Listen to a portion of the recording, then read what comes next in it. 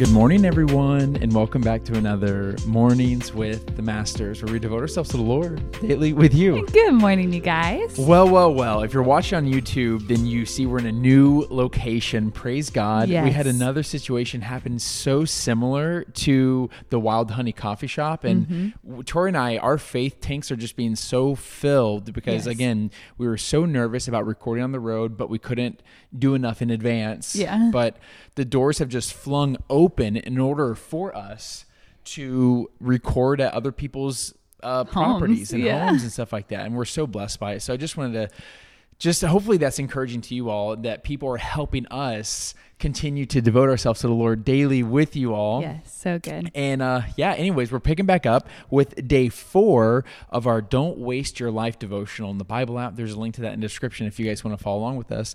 And as always, I'm going to read the scripture, then Tori's going to pick up with the Devo. Let's do it. The scripture is Psalms chapter 63, verse 3, and it says this: "Your unfailing love is better than life itself. How I praise you." The devotional is titled Living to Prove He is More Precious Than Life. And it says this: if God is most glorified in us when we are most satisfied in Him, as we argued in chapter 2, then living for the glory of God must mean that we live to gladly make others glad in God. Our gladness and our pursuit of their gladness glorifies God. And since gladness in God is the greatest and most lasting happiness, pursuing it is also love. Since the same joy in God both satisfies man and glorifies God, we never have to choose between the motive to love people or to glorify God. By gladly pursuing the gladness of others in God, even at the cost of our lives, we love them and honor God. This is the opposite of a wasted life. To make others glad in God with an everlasting gladness, our lives must show that He is more precious than life. Psalm 63:3 says, "Because your steadfast love is better than life, my lips will praise you." To do this, we must make sacrificial life choices rooted in the assurance that magnifying Christ through generosity and mercy is more satisfying than selfishness. If we walk away from risk to keep ourselves safe and solvent, we will waste our lives. If Christ is an all-satisfying treasure and promises to provide all our needs, even through famine and nakedness, then to live as though we had all the same values as the world would betray Him. I have in mind mainly how we use our money and how we feel about our possessions. I hear the haunting words of Jesus from Matthew 6:31 through 32. That says, "Do not be anxious, saying, 'What shall we eat? What shall we drink? Or what shall we wear?' For the Gentiles seek after such things." In other words, if we look like our lives are devoted to getting and maintaining things, we will look like the world, and that will not make Christ look great. He will look like a religious side interest that may be useful for escaping hell in the end, but doesn't make much difference in what we live for and love here. He will not look like an all-satisfying treasure, and that will not make others glad in God. If we want to make people glad in God, our lives must look as if God, not possessions, is our joy. Our lives must look as if we use our possessions to make people glad in God, especially the most needy. Yeah, I love this because I feel like we're told a lie, and that lie is that it's either or. It's either you're going to pursue your own happiness and contentment and comfort and pleasure, or you're going to serve God. And it's like, no, that's a lie from the pit of hell. Excuse my French, but that's a lie from the pit of hell.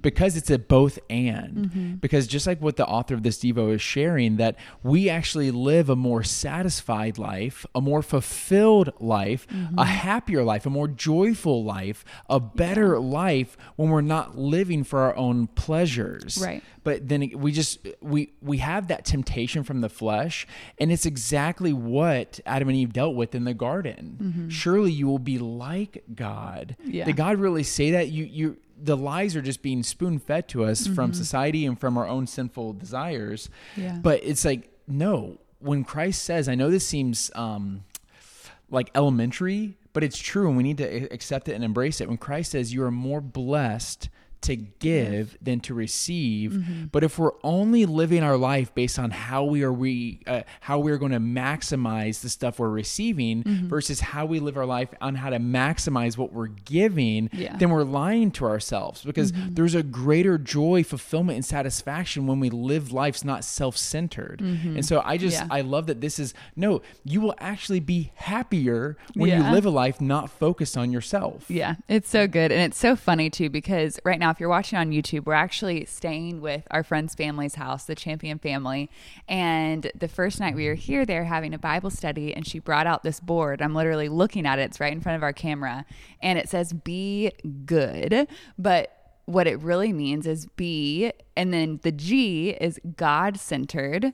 The O is others concerned. The next O is obedient. And then D stands for do what's right. And I love that you were just talking about that. And I'm looking at the sign saying, live a life that is good, that is God-centered and others concerned.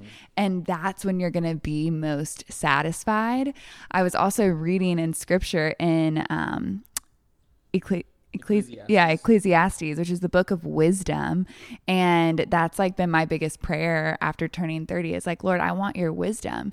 And it was talking about all of these different things about how you waste your life pursuing different things. And so like just the pursuit of money, or just the pursuit of this, or living for the good old days, this is all like you waste your life when you live that way. But then at the end of chapter 5, it says, but what is good is if you are so busy enjoying the life that God has given you. And that is a gift from God, to accept the life that God has given you, to steward well what he has given you, and be so busy enjoying life that you don't even have time to brood over the past or focus on negative things, because you are just so content in what God has already done, is doing, and is going to do.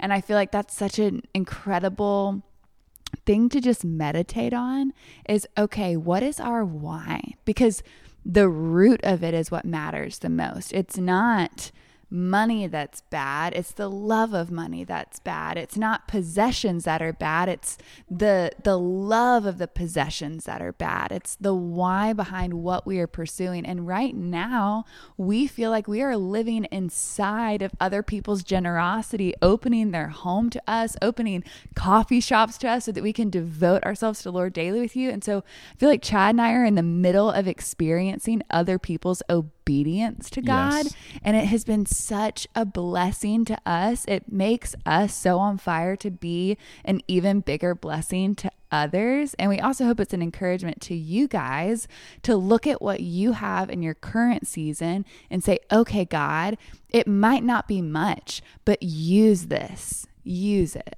Yeah, I mean, I love that. It just reminds me of that scripture where there were people bringing in chests of treasures and coins and gold and stuff like that. And then they're dumping them at the altar, and then a woman comes in and brings just very little. I don't remember exactly what it is. Yeah. And Jesus says, who brought more? Right. And she gave more because she gave all she had. And that's what we need to be doing, is giving all we have. And that doesn't mean you're just donating it all to church. What I mean is you're just offering it to the Lord to steward it for his kingdom versus to keep used for our own kingdoms and comforts. Yes, so good. Want to pray sign out? I do. Dear Heavenly Father, Lord, we first and foremost thank you that you are such a generous God. Lord, you lavish us with your grace so generously. God, you lavish us with gifts so generously, with time, Lord. Would you open our eyes to the gifts that are currently in our hands to steward. Lord, would you help us steward them well? Would you help us magnify the gifts that you've given us so that we can further your kingdom, so that we can be generous as your children and be a blessing to others? Lord, help us look different from the world. Help us not live a wasted life, but a purpose-filled and a purpose-driven life, a kingdom-driven life. Lord, we love you. We pray this in Jesus' name. Amen. Amen, God. Amen, God. Amen, y'all. When now's that perfect time to break out the worship music, break out the journal, and continue pressing to the Lord. Yes, and y'all don't forget that you are God's masterpiece. And don't forget that we love you. We love you guys, and we're talking to you tomorrow. Chip, chip, cheerio.